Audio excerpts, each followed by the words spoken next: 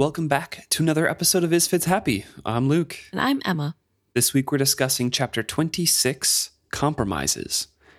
And we're starting off with Malta's point of view, is this? Yes, it is. Okay. I always forget because the first description here doesn't really bring it in until the next page. So she is getting fitted in the dress that they are making for the summer ball. Yes. And remember the last time we talked about this ball with Malta's point of view? They decided that they were going to make the dress out of other dresses that they had available in the house. So Malta's describing that this is a cannibalized new creation. So there's a bunch of old scraps from other different gowns and dresses scattered around the room. And Keffria and Rache and Ronica are in there as well. They're remarking about how pretty she looks and how she looks great. There's kind of a feeling of excitement between Keffria and Rache, where they're really excited for this ball. They're excited for Malta. She's looking like a real woman. She's wearing women's dress. And Malta is not as happy. Right. So, yeah, Rache makes a comment that the only thing that would make her look more beautiful is Selden makes a comment that she'd only look prettier if she smiled. I wanted to highlight that. Rache is like, you could not be more beautiful unless she smiled, Selden pointed out quietly. He's like 7 years old and he's already got the you should smile more bit. Come on, Selden. You know what? Because he's 7, I'll forgive him. And also because he's a brother. And I feel like that's a big little brother move is like. He's probably 8 now. Come on. Yeah. No, but Malta is annoyed by the comment and even more annoyed that Selden is there and not working on his homework, ? But he is working. He is playing. Yes. So she's annoyed, but she's so depressed that she can't even say a word about it. Keffria agrees, though, and is like, okay, but what's wrong, though? Are you still wishing we had a fashionable seamstress do this? Of course she was. How could her mother even ask such a question? For years, she and Dello had talked of their first summer ball as young ladies. They'd drawn pictures of their elaborate gowns, discussed trims and seamstresses and slippers. Never again would the eyes of Bingtown fall so attentively upon them. All would see her dressed in a home-stitched dress with made-over slippers. Every waking moment of summer she had spent longing for a miracle. It was useless even to speak of how she felt. She didn't want her mother to weep again, or her grandmother to tell her she should take pride in the sacrifices she'd made. This was the best they could do for her. What good would it do to speak of her disappointment? I want to speak of 2 things. 1, same old Malta. But 2, the end part of that is some character development, some progress, some step forward. Maybe it's just because she's too tired to keep railing against it and speak of her disappointment, but at least she knows somehow or sometimes when to keep thoughts to herself. Yeah, I think when I first read this, I was also a little annoyed. I'm like, typical Malta, making it about her. But then I thought about it, and I think it's incredibly mature to be disappointed over something like that and not say it out loud, because I think even as adults, we all have those petty grievances where of course I'm upset that this doesn't work out, but I logically know that there's a reason for it and there's no use complaining or making people feel bad about it when it's nothing they can't change the fact. So I thought it was actually altogether pretty mature, even if the thought stems from a little bit of immaturity. Right. But also, it is supposed to be her first time going into society. It is a big deal in their culture. And of course, she had ideas of what that would be. And so I do feel really bad for her that it is so far below what she wanted.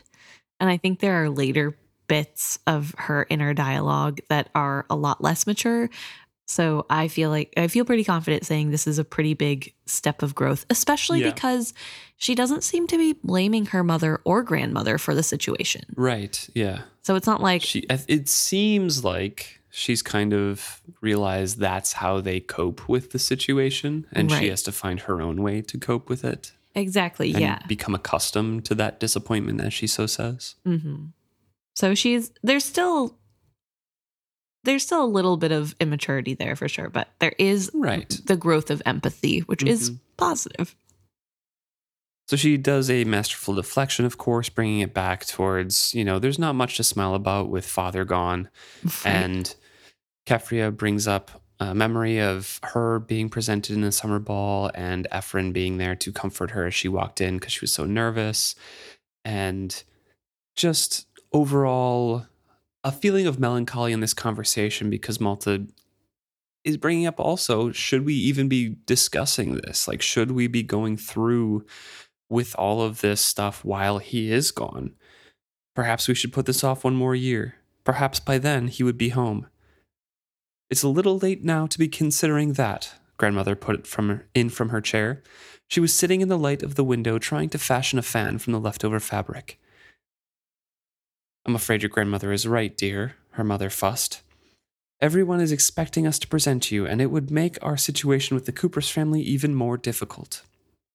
I don't think I like him anymore anyway.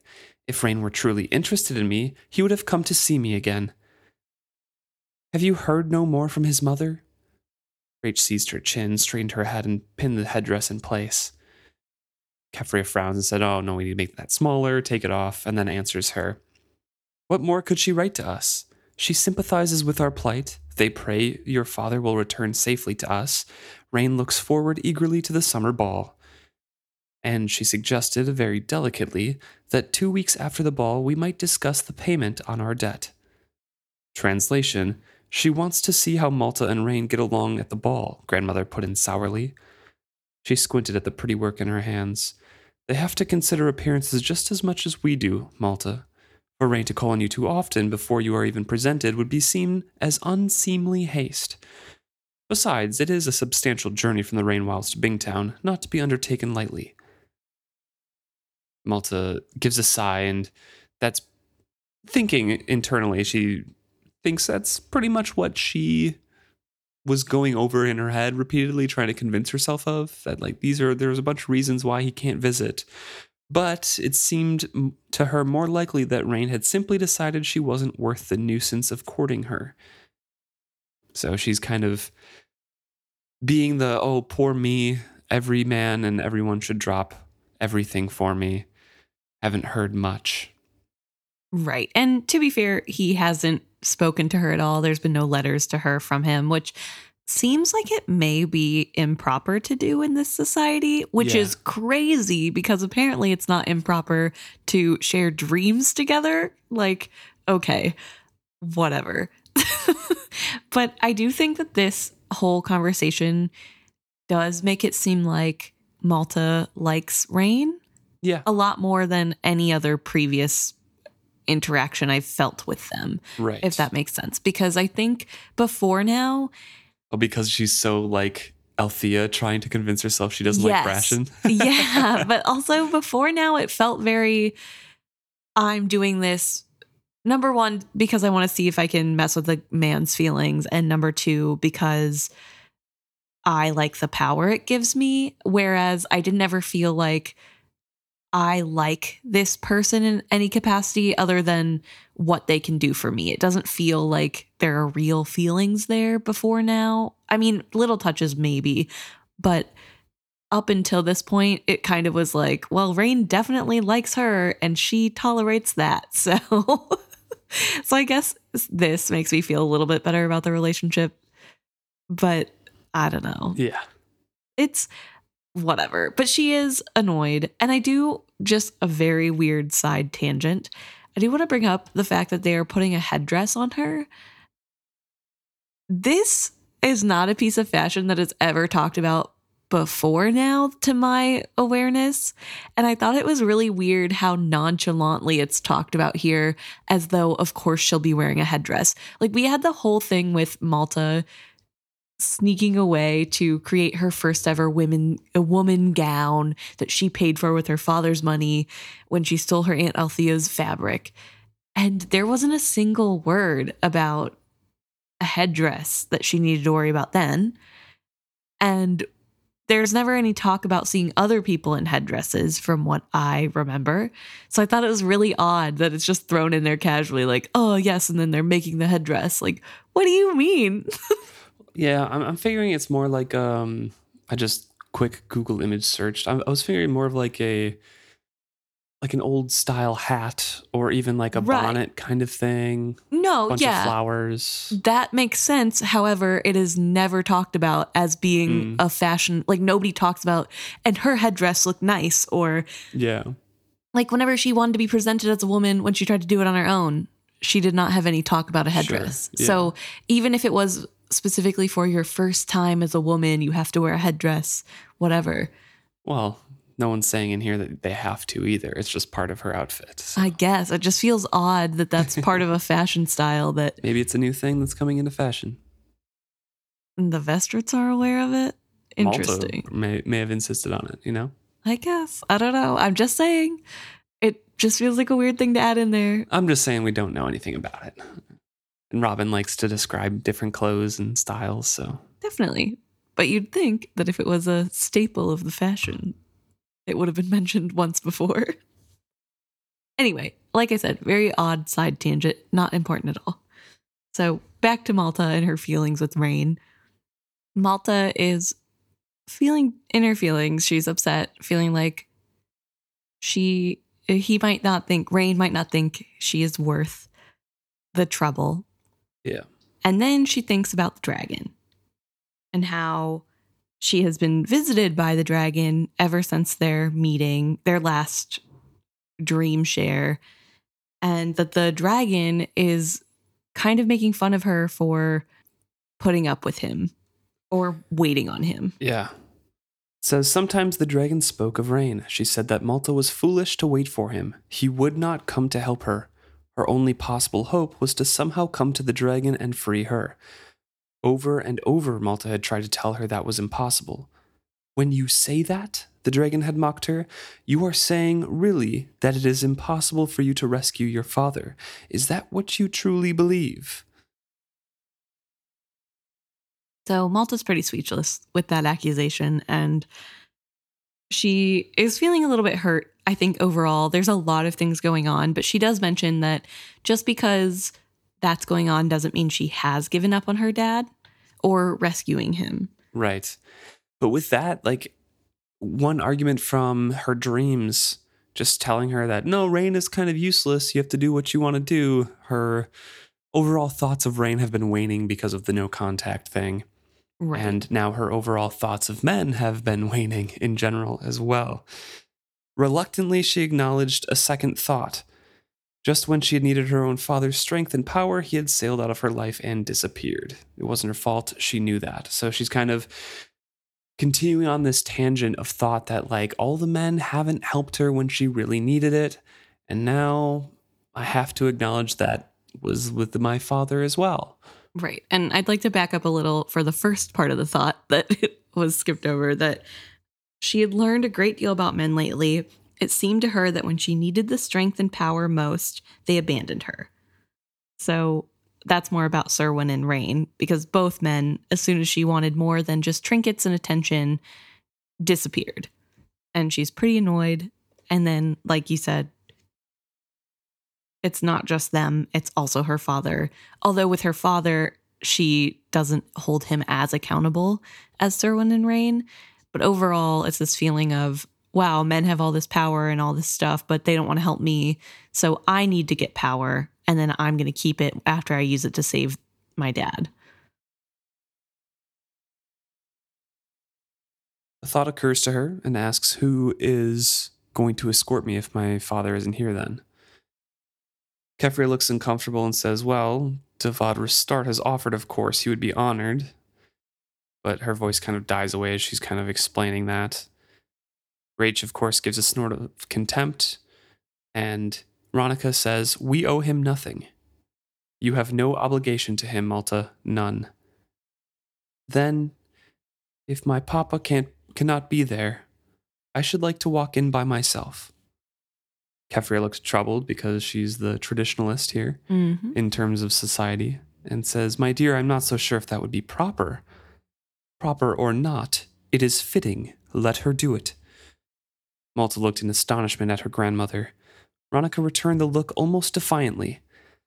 Bingtown has left us to stand or fall on our own. Let them see that we stand, even to our youngest daughter. Her eyes locked with Malta's, and something almost like understanding passed between them. Let the Rain Wilds know it as well, Ronica added quietly. So this is a little bit of a look at Ronica's feelings. We haven't gotten that insight lately, and I think this is a good peek into how frustrated she's been with the Rain Wild response. She previously in the conversation sourly added in translation. Janie's letters mean that she wants to see how Malta and Rain get along at the ball before things move forward anymore. Right. And now we have the stick it to everyone plus stick it to the Rain Wilds. So I think Ronica is feeling kind of put out by the lukewarm response to the Vestrit's plight. Yeah, I think it's really interesting because were Ronica in any of their shoes, she also would not be helping. Like, I have no doubt that she would be like, well, that's their family business, not ours. We have other things. So her being salty that they're kind of hung out to dry. At least she would in the beginning of the books. Yes, yeah. But she's all salty that they're being hung out to dry. And I like that she is okay with shirking tradition. And that she's like, yeah, who cares if a man's supposed to walk her into the hall? Stick to the man, Malta. But also it's a little bit funny to know that she is relaxing on her traditionalist ideas now that she is continuously fighting Althea about being more normal. So it seems that she is okay with a little bit of non-tradition, but she hasn't fought Althea that hard lately. True. She's been growing more lax in general. Yeah, that's true. But I feel like, too, with Althea will just run away. Yeah. So she's proven that. I guess you kind of have to change your worldview a little. But then there's Keffria, who is a stick in the mud per usual. I don't know if that's proper. Speaking of Althea, though, we jump over to her point of view, and she is walking down to the Liveship dock area because that's where Paragon has been for a little bit now. And she is going to work there because they've been going in and out day after day trying to get Paragon ready to sail. Right. And in repeating the narrative that Keffria is a little bit of a stick in the mud, we have a little aside that Althea is right now wearing a coarse cotton work skirt. But it's annoying her because she got to wear pants in the sand when she was doing the work. And now that they're on the docks, she has to look more presentable, according to Keffria, even though it's a lose-lose situation because Keffria is still scandalized by the cotton skirt. And Althea is still unable to work. Thinks it's too confining, yeah. Yeah.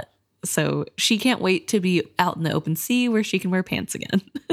Which is very relatable. I would not do well working in a skirt, I think. A big, long skirt. As she's walking the docks, Kendry, one of the Liveships, hails her, and they have a little bit of a conversation here. It's kind of good-natured, and it's very familiar, because Kendry's a very familiar Liveship. He's hot. He's one of the younger-looking figureheads, apparently, and is very handsome as well, so that makes him popular on the docks. But they do seem to know each other pretty well. He makes a joke about how he doesn't even recognize her. She's looking a little scrubby. And she jokes that maybe he'll recognize her when she comes back in the afternoon, or is leaving in the afternoon because she'll be covered in tar. Kendry replies it'll take a rough scrubbing to get that off before the summer ball. That was a more sobering topic. After much argument with her mother and sister, she had won her way. I won't be going to the summer ball, Kendry. We hope to set sail before then. Besides, even if I went, who would dance with a scrub girl? She tried to lighten her words with a smile. He glanced about and then dropped her a slow wink. I know a sailor who might not be dismayed at such an idea. He lowered his voice. I'd be happy to take a message to Trehog with me, if you'd care to send one. So, Greg Tenira was still holed up in the Rain Wild City. She started to shake her head, then reconsidered. I might send a note if you didn't mind taking it. So, he's going to be sailing up the Rain Wild River. We get confirmation that's where Greg has gone after he left his family little cabin. Mm-hmm. And Althea is now annoyed at the next turn the conversation takes because Kendry asks after our little friend. Well, not our little friend, but how is our other friend doing? And she's annoyed because she kind of has to explain the same things over and over and has this same conversation with everybody. She just says, well as can be expected, he was very isolated. He was neglected for a long time. We got lots to do, but he's coming along. It's going okay. And then shockingly, Kendry replies, well, if he hadn't killed so many of them, there might be a few more Ludlucks to go around. Because Althea specifically says he doesn't have any family members on board. No true family, yeah. Yeah. Okay, Kendry, that was very shady. I think I was shocked because of how sympathetic Ophelia was when talking about Paragon and how she talked about how all of the live ships felt really bad about that situation and how they wouldn't let it happen to another live ship. But then to have Kendry be like, well, he killed everybody, so what? He's just so mean to Paragon. I don't know. It was like, oh, okay, bully. He laughed at Althea's scowl. Just telling you how I see it, girl. Don't scrunch up your face up at me. There isn't a ship in this harbor that doesn't feel he brought much of his troubles down on himself. That does not mean we do not wish him well. I would like nothing better than to see him straighten up and redeem himself. But I don't feel right. I don't think he's worth a lady taking big chances. If things don't feel right by your sailing date, you let him go without you. Maybe you'd like to take a trip upriver with me instead. Bet I could get my captain to let you ride for free. So it seems that, like, from a live ship's perspective, he messed up. He killed his family. That's a big no-no. Mm-hmm. He has killed 3 different times he's come into the harbor. Right. And has no crew aboard. So I feel like, yeah, we got a more sympathetic view from Ophelia because it was in reference to Vivacia becoming like Paragon. But I think while there is sympathy towards him, it doesn't kind of translate the same way of like, oh, we would never want that to happen again. It's like, ooh, it did happen and he messed up big time. Okay. That's where I kind of feel like it is. Like, yeah, they're kinship, right? They're all live ships, but especially with their serpents underneath, they're not like stick to the family kind of person, Or actually, they were turning into dragons, which are even more isolated and individual. Yeah. But I don't know. That's how I feel. Maybe Ophelia is different. Maybe their attitudes are that vastly different, and Kendry is more of a bully. But from that passage, that's what I got. It was more of like he kind of made his bed. Now he has to lie in it. Maybe he can rise up and make that bed later. But, right. And I will say, I mean, as much as I'm frustrated with Kendry for being a bully, he isn't wishing ill on Paragon. He is like, I hope he does prove me wrong. Dark humor joke. Yeah. It's kind of funny. I mean, yeah, but it makes me feel so bad because Paragon has had it so hard. And even his fellow ships are kind of like, ugh, gross. Like, watch out for that guy. I don't know. So I don't love that, but maybe it's been about 60 years since they've talked to him. 30 laying on the beach and 30 before that. Yeah, and I don't know that he was necessarily the best conversationalist before then. Right, yeah. So, yeah. Anyway, it doesn't matter, but it did feel very big bully energy, and I did not like that. So Kendry's on my watch list for being a bully to Paragon, because I like Paragon. Althea kind of brushes him aside on the offer to go upriver, saying like, "No, I'm gonna sail with him. Take care." And Kendry's like, "Well, don't be too late with the note. I do plan to sail on tomorrow." She told herself they meant well as she walked away. All of the people who wished her success and then warned her about Paragon. Even Trell. Sometimes she had to work to remember that. The work had gone better than anyone had expected it to. Their small budget had been supplemented by Amber's mysterious influence. No less an artisan than Noel Flate had come down to volunteer his services in setting up the canvas for new rigging. Althea couldn't imagine what Amber knew about Noel that had prompted the stingy old man to be so suddenly generous with his time. Some nasty little secret she didn't doubt. Yesterday, a score of casks of ship's biscuit had been donated by a well-wisher who insisted on remaining anonymous. Althea suspected Amber's hand there as well. But the most useful had been Amber's slaves' recruits, who quietly arrived in the dark of night after Brashen had sent home the regular workers, to slip aboard Paragon and toil until dawn almost grayed the skies. Then they would disperse as swiftly as they had arrived. They spoke little and worked hard. Every face was tattooed. She hated to think what risks they took away to slip away from their masters each night. Althea suspected that when they sailed, most of the night crew would be below decks. They'd fill out the hired crew as fighters and seamen. How this had been arranged, she didn't want to know. Brashen had tried to take her into his confidence about it one afternoon. She had lifted her hands to her ears. A secret is kept best by one, she reminded him. He had looked pleased. That thought brought a smile to her own face. She shook her head at herself. Why should she care if he were pleased with her or not? He'd made very little effort to please her with his latest decision. Before we dive into that, we'll talk about that previous passage where Amber's influence is getting them ahead in town here. Is it Amber's influence? What else would it be? People helping the Vestrits anonymously because they don't want to help because put their name on it because it makes it political, but they feel bad for their plight and so then are anonymously donating. Maybe. But Amber's a foreigner that nobody likes. Yeah. Why would so many people respond to that? Like, I understand the slaves for sure. Yeah, that's and her. I'm assuming the artisan as well is her. Okay. So maybe the ship's biscuit was anonymous and wanted to help the Vestrits, but I feel like the artist could even be about the Vestrits because who's to say he wasn't friends with Ephraim? You know what I mean? Maybe. I don't know. Because he's a cranky old man.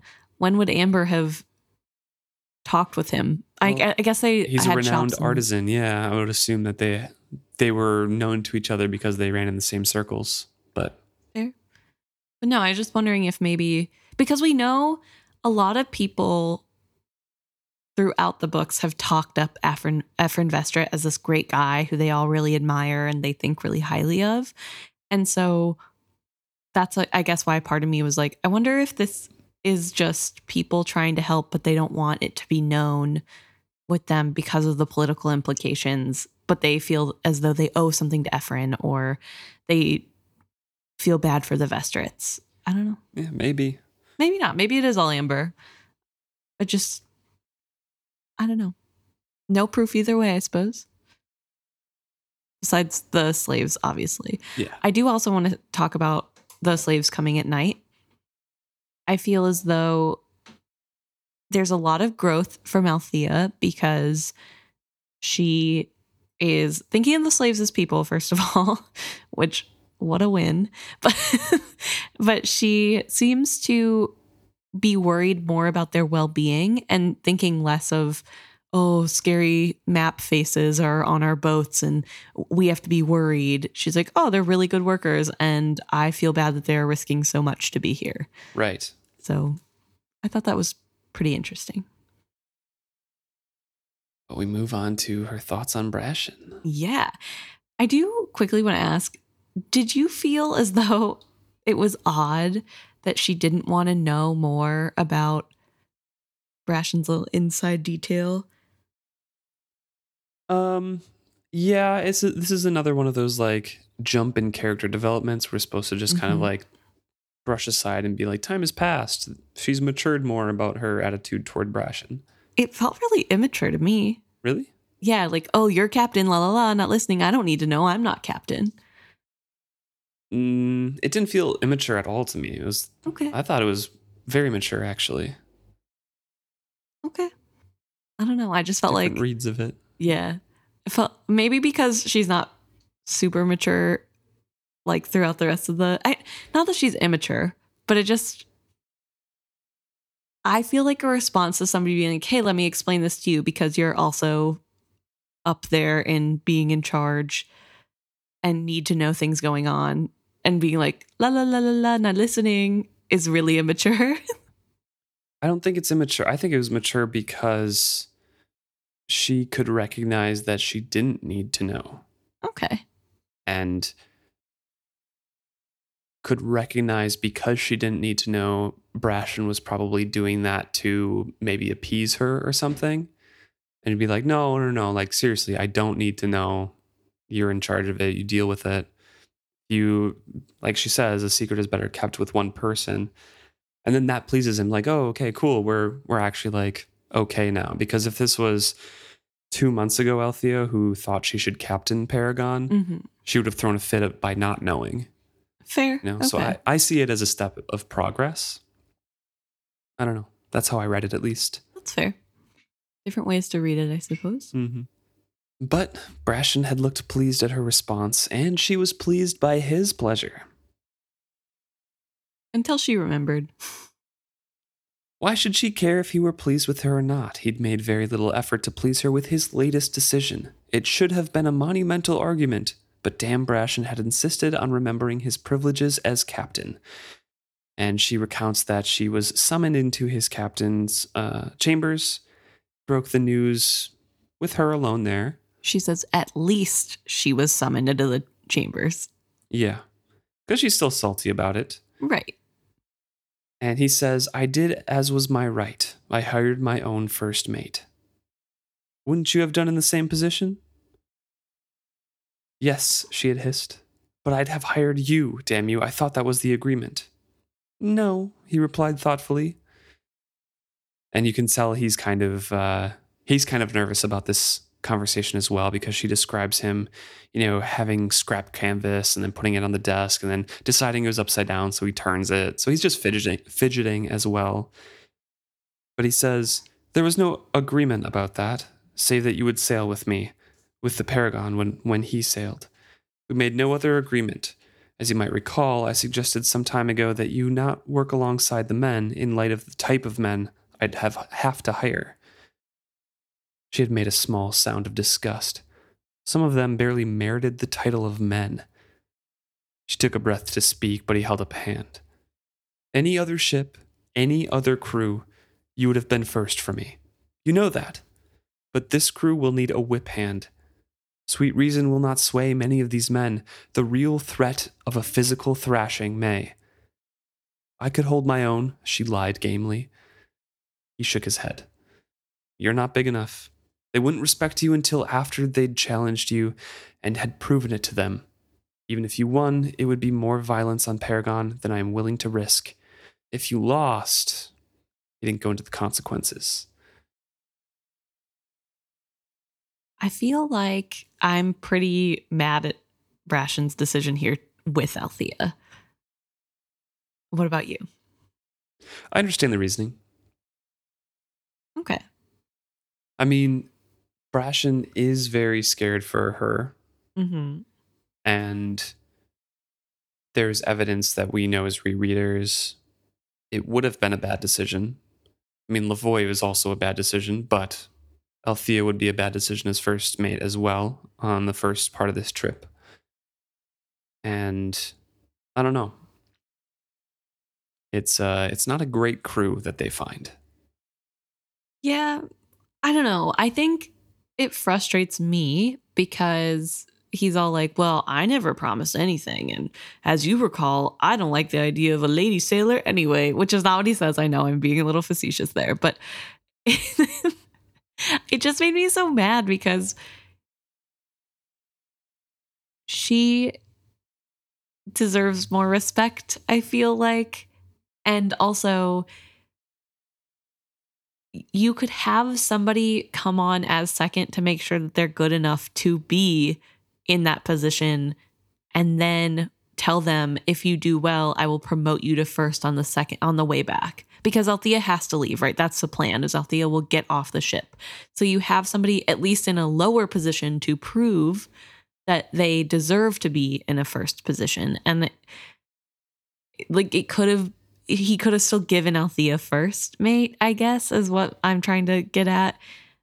And he's trying to play it like, oh, there's no other option. I had to pick somebody else. And if the circumstances were different, I would have picked you. But it kind of feels like he would have found an excuse not to pick her, in my opinion. Obviously, I'm just mad and reading into it. But I don't know. I just thought it was kind of lame that she has to keep proving herself time and time again.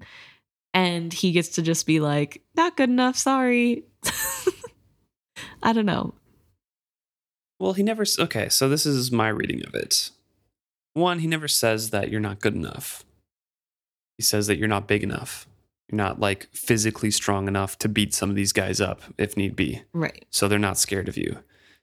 And two, his point is that it's probably going to come down to being physically threatened for them to challenge and be scared of you. And you can't physically scare these guys. And she almost snorts and like spits when he calls them men because she doesn't think they deserve that title, which I thought was funny. Right. But from my understanding, and I don't really know the hierarchy that well or how things work, but what's been explained in these books is that first mate has to be the most respected one out there. I mean, besides the captain, that's kind of a given, right? Right. But if the crew doesn't respect the first mate, they have to go to the captain then. And Brashen is probably going to be way too busy doing other stuff. But if she's second mate, then they can go to the first mate, right? And the buck stops there. Like, he's still in charge of things. There's still kind of a like a totem pole, a hierarchy, a chain of command. But if they don't respect the first mate, they're not going to respect the captain, I think is his kind of viewpoint. And they need discipline on this ship specifically. Okay. So I think it's kind of like there is a possibility that everything could fall apart if they don't respect you. We can't take that. Fair enough. And like, I get that. I don't know. I think I just feel bad for Althea because that is a pretty big blow, especially because he just did it and hired somebody and didn't talk to her about it at all. And obviously she was going to fight and be like, I'm worth it. But she's also an adult and is in the profession. And I think if he would have just explained it like that, she would have come around to it and she would have been fine. And she could have helped in the process, which clearly was needed, because I think that's the other salt in the wound, which we can go forward. He explains to her that he has picked Lavoy, which is a man that he knows for having a horrible temper, so he can't get hired on. He describes, he is a brute, and that's one of the kinder things we can say about him. He's also a damn fine sailor. If it weren't for his temperament, he'd have risen to command years ago. I told him that I was giving him a chance on the Paragon. If he proves out here, all of Bingtown will know that he could be made anywhere. He's hungry for this chance. And he explains to Althea that he's hiring on basically for what a bully sailor would do on any other ship. So he's being hired on extremely cheap for a first mate. Right. He wants to prove himself, but I suspect he doesn't have it in him. That's where you come in, which we can get into. But I don't think he has it in him to be a good first mate. But I figured, why not? At least he can bully the crew.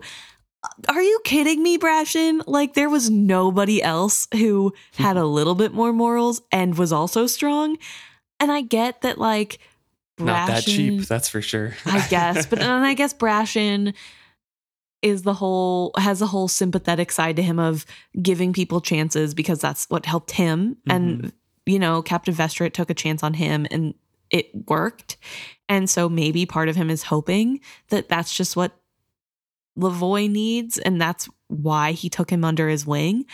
But I hate it, and that makes me more bad about the whole, like, oh, I'd pick you in any other situation. I just need somebody who's strong. So I picked a horrible human being who can't get hired on anywhere else. Don't worry about it.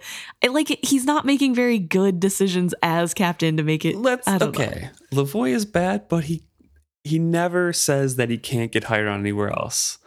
It's that if it weren't for his temperament, he would have been command a long time ago.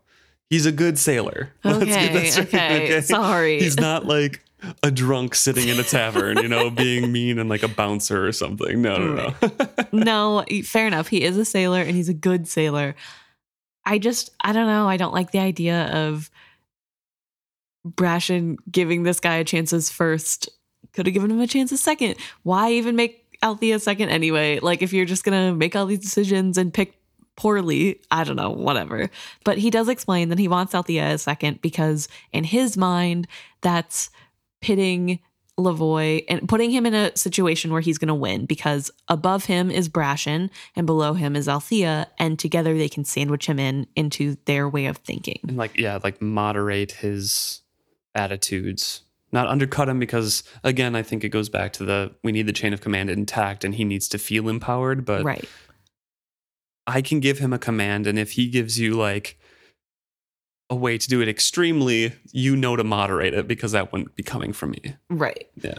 Yeah. So like, that's great. And that shows thinking. And I'm not mad about that description of what he was thinking. I think it just makes me mad that he would do that. I don't know. It just like, it's you can be angry on Althea's behalf. Like she says in here, she saw the logic of it, but it still rubbed her raw. Yep.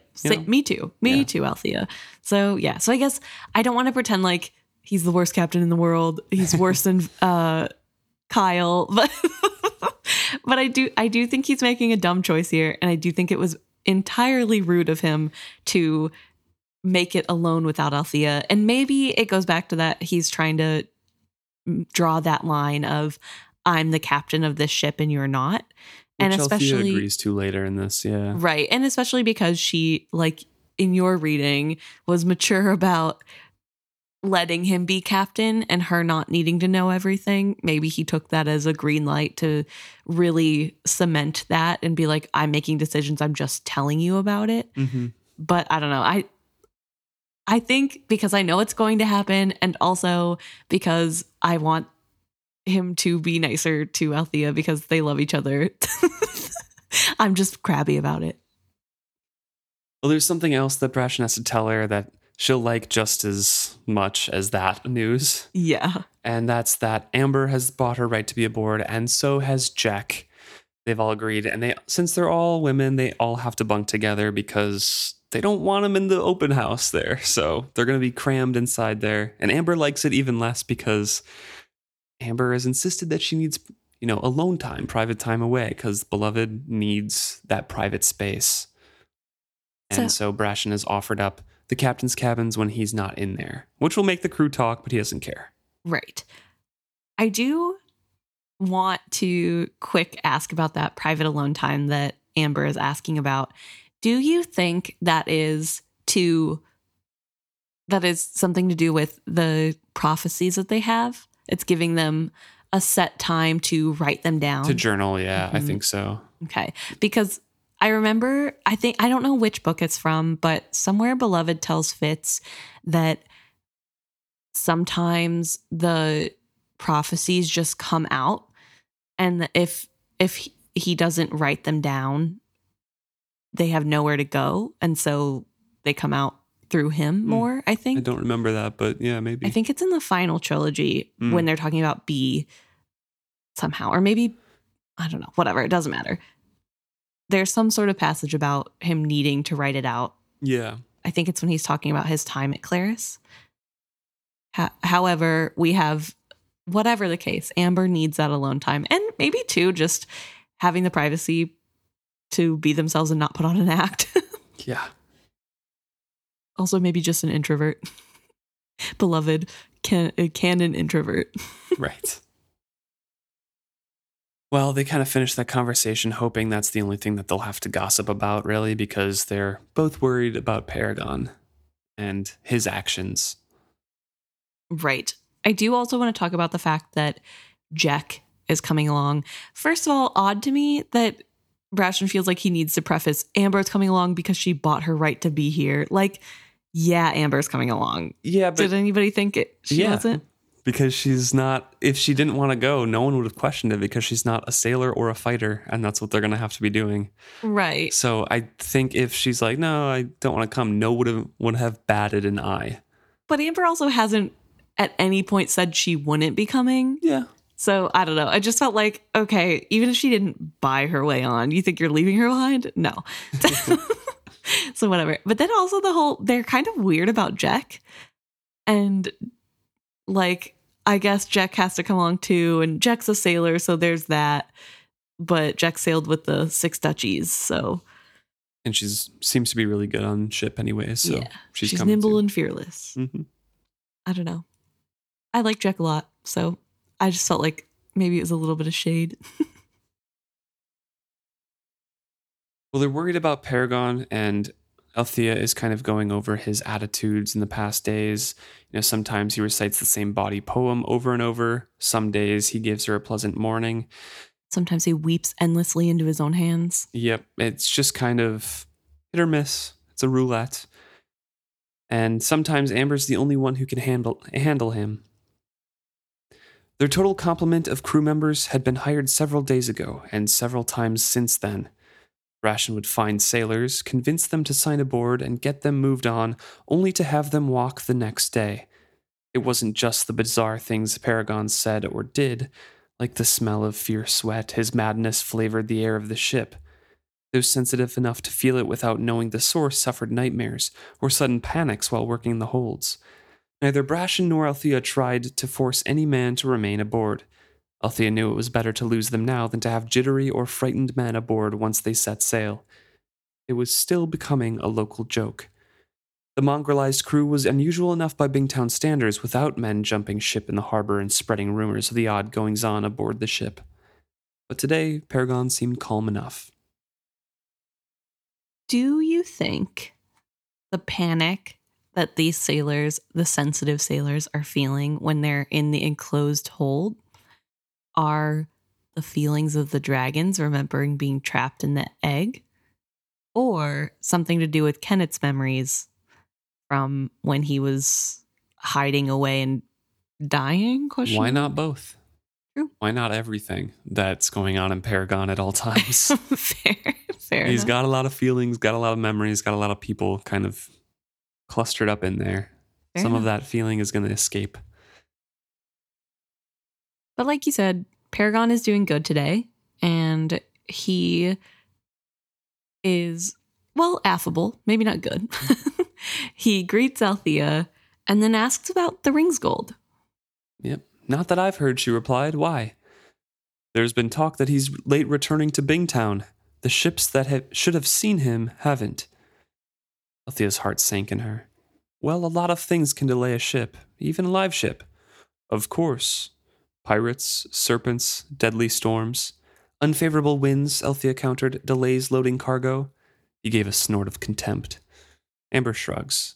Well, at least he was rational today, she thinks, and continues on board and presents herself to Lavoie, saying that she's reporting in. So yeah, we get the first mention that people know something's up with Ring's gold being missing. Yep. We know as readers that he was devoured by the serpents after recalling his identity as Draquius. But here, you can tell how scary that would be because Vivacia was the first one to be taken, and now all of a sudden another live ship is gone, which is just purely coincidence. However, it would be a little bit scary for all the Bingtown folk of we've always had these ships that have been impenetrable and super fast and evade the pirates, and we make tons of money. Two are missing. And who knows what happened to them. So a little bit scary. So Althea presents herself to Lavoie, who tells her that she's going to be directing a crew down below to stow the cargo that they have, that they're bringing on board right now. All the foodstuffs that pretty much are going to last them the whole trip. Right. And they have to pack on as much as possible because they're going to have more of a crew. They won't be picking up cargo to trade along the way, etc., etc. And she also describes how Lavoie is kind of probing at and questioning her competence. She just says, like, yep, I do know how to do that. Picks out the crew, goes down below. She points out a couple of people and notes their names. We have Half and you, Jack, Cypros, you, and Kurt. So since there's been so much turnover on the crew, she's having trouble remembering everyone's name, but it'll come to her eventually. And she knows that because he's challenging her, they're going to have to work really hard to keep up, because I'm sure Lavoie, and she's sure Lavoie is going to be sending the cargo down as fast as he can, so she has to stow as fast as she can. And she thinks there was always some sort of chivying between mates on a vessel. Sometimes it was good-natured. This was not. So just anticipating being challenged by him.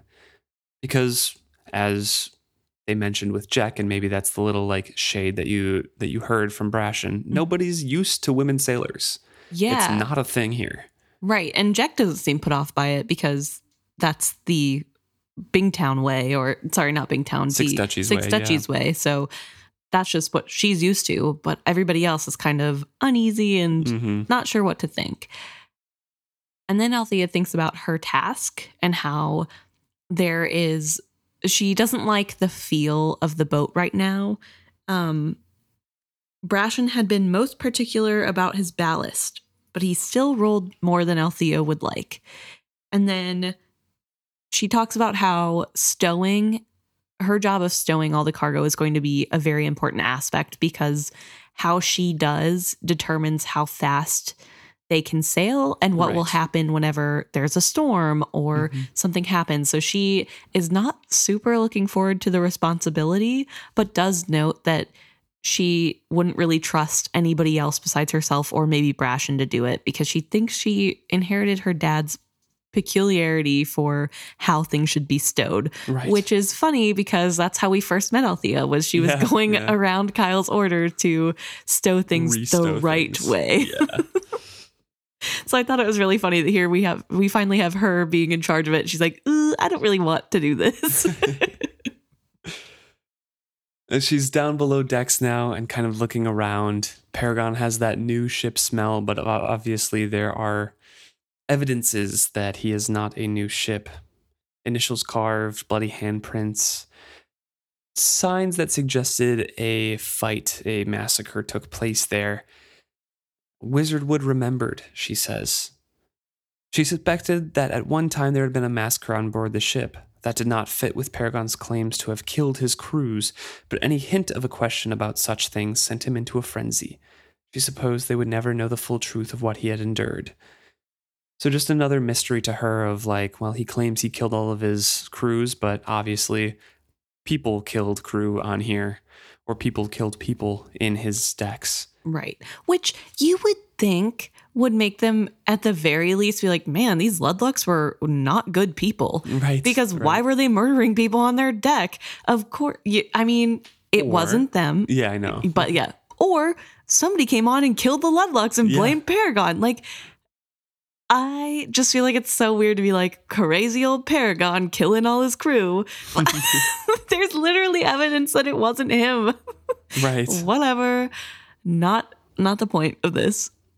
So as they're going, the cargo is coming in, and just like Althea thought, it is coming in really fast. And she's kind of annoyed. She's like, it doesn't take very much talent to get cargo into the ship fast. It's putting it away in a correct manner that does. It took someone with some sea sense to know how it's stowed all correctly. Exactly. So as she's doing this, she's annoyed, but she's working everybody. She's working beside them, and she's making sure Jack is working just as hard as her. Like, she's pushing both of them as women to be working the hardest so that the men can see they mean business. They know what they're doing.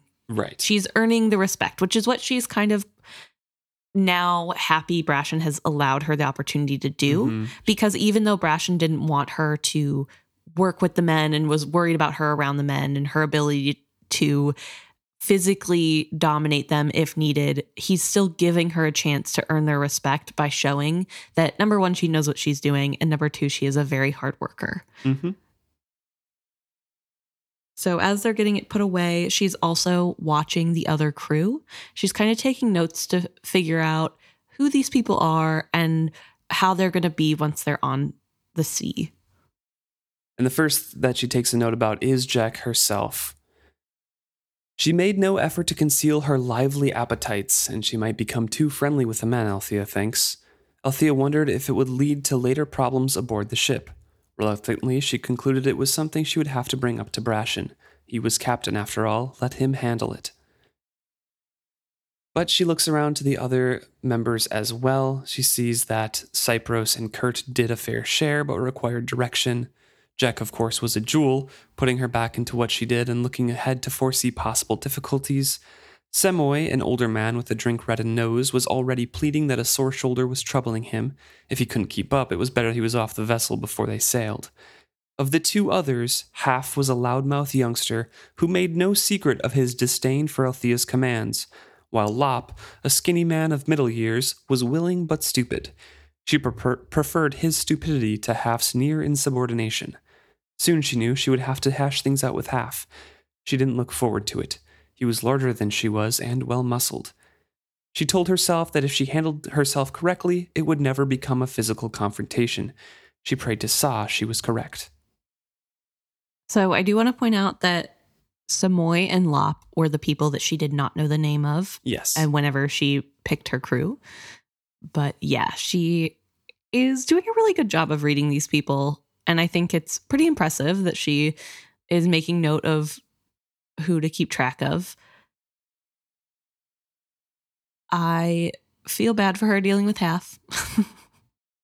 Definitely rough. But I feel more bad that as they're doing all this work and getting things done, Lavoy keeps coming in to see how she's doing.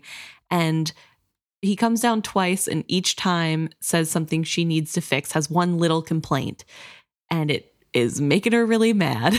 But she also knows this is kind of a test. And if she doesn't do it, that is undermining his authority. And Brashen has specifically asked her not to do that. So she is gritting her teeth and doing the changes. And then by the fourth time he comes down, she's ready to explode. And he just grudgingly says, "Good work." And then she's like, "Hey, I'm doing good." She actually felt complimented by it. So he felt the need to try her mettle. He wouldn't find her slack nor insubordinate. I guess I should he said good job. He actually said carry on. He gave a grudging nod to her work and then said carry on, yeah. So not even a positive thing, but she takes it as a compliment. She says it was still a long day, and eventually she emerges onto the deck. The sunny afternoon felt open and fresh. She went forward to look for Amber. And I do want to say for that section, I felt like that was a lot of growth that she did just do as she was told, especially because, again, we first meet her stowing things and putting things where she thinks they should go rather than the captain of the ship, and she does not even have a position. Right, yeah. And that to now being told, no, change this little aspect, and doing it. So she's finally emerged from the bottom of the ship and is taking a little break here and goes up to the front and sees that Brashen is trying to teach Amber how to tie a knot, a specific sailor's knot. Amber is not quite getting it, but notes that Amber is an incredibly quick learner and determined when she needs to learn something. And is trying. Yes. And Brashen is saying, do it again. Keep doing it until you can tie it with your eyes shut. If we're ever so hard-pressed that I haul you out on deck, it's likely to be in bad weather. That's reassuring, Amber muttered quietly, but did as he bade her. Althea marveled at how swiftly the woman adapted herself. With all of them, Brashen was quietly asserting his new status as captain of the vessel. Althea was accustomed to such a shifting of roles. Sure. Mm-hmm. She'd seen it before on the Vivacia when a deckhand rose to mate status and suddenly had to change his relationship with his fellows. She knew that sometimes it could be bloody, though she had never seen it go that far in Vivacia. She was willing to cede to Brashen both the distance and the respect he needed to function as captain. That distance might make it easier for both of them. So she schooled her tongue to respect as she said, "Sir, I've a concern about the crew." And that is? Jack is a bit too friendly with the other hands. It may lead to problems later. While we are in port, it is one situation. Out on the open water, it may become something else. He nods and says, I know, I've given it some thought.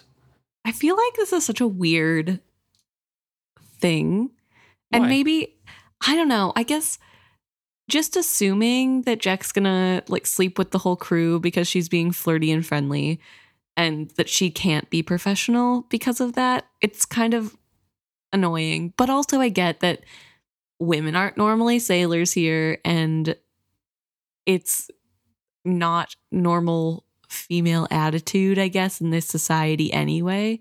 So, And Brashen also mentions the crew previously in this chapter that there's more than one convicted sexual offender.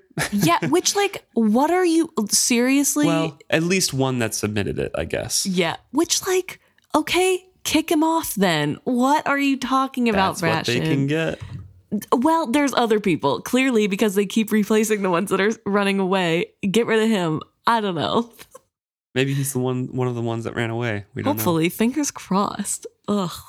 But I think it's just, this sort of thing has to be brought up in front of the captain's attention because they are going to be in smaller than dorm rooms for months at a time. Right. So I feel like it's a good thing just to get ahead of the ball, Yeah, I guess maybe it's more of the modern reader in me where I'm just like, really? You don't think she can handle it? Like, let's be so real right now. Like, she's a professional. She knows what she's doing. And she says that to them. Yeah, and they talk, and Brashen says, like, yeah, it's not you. It's the men's response to you turning them down or doing something to them as well. And she's like, well, I'll teach him a lesson then. Like, she's very, because she comes up on this conversation and says, I've been on a ship before. I know how to handle this. I'm not going to be doing anything. And they're like, yeah, it's the men. And then she's like, okay, well, they're not either. And, well, they might get mad. And she's like, okay, and like, yeah, during this conversation, Brashen says something and then has to explain it to Paragon, who asks what the question is. And Brashen's explanation is, I won't tolerate any relationship between hands that affect the operation of this vessel. And as you said, Jack was approaching during that. She raised an eyebrow but kept her silence until Brashen acknowledged her. Jack, is there a problem? She had heard what they were discussing. She didn't pretend otherwise. No, sir. Nor do I expect there to be one. I've sailed before with mixed crews. If you don't mind my saying so, I know how to handle myself in close quarters. Probably only Althea could tell that Brashen fought to keep from smiling, it was a funny double entendre, Jack. uh-huh. I don't doubt that you do, Jack. My concern is mostly for the men who don't know how to govern themselves. Jack didn't smile. I'm sure they'll learn, sir. Surprising them all, Paragon added, let's hope the lesson is not too painful for anyone. Way to go, Jack and Paragon. Which is also a very valid concern with Paragon's propensity to feel a little bit more towards violence. Fair. But I don't know. I think I really respect that Jack head on faced the question and was like, listen, I know how to handle myself and they'll learn that if they don't listen to me, which good for you, Jack. And I trust her to be able to do that. She is a strong, independent working woman. That is a class A sailor right there. I love her. I love Jack so much. I have a huge crush on Jack. Okay, well, I think we will stop there for now. This is a lot of perspective changes, and it's running on a bit late. I think we have quite a bit more to go through and talk about. Any last thoughts on this part so far? I just had a thought as we were going, and I forgot to say it earlier, but I feel as though all Kendry was missing was a barrel on his shoulder. Because the barrel guy? Yeah, he is. He's the new barrel guy. Kendry and barrel guy on my list of bullies that I hate. That's a big callback. Was that like chapter 3 or chapter 2 or something? Chapter 3. Barrel Assassin's guy, Apprentice. Barrel guy does not have a name, and he says 3 things.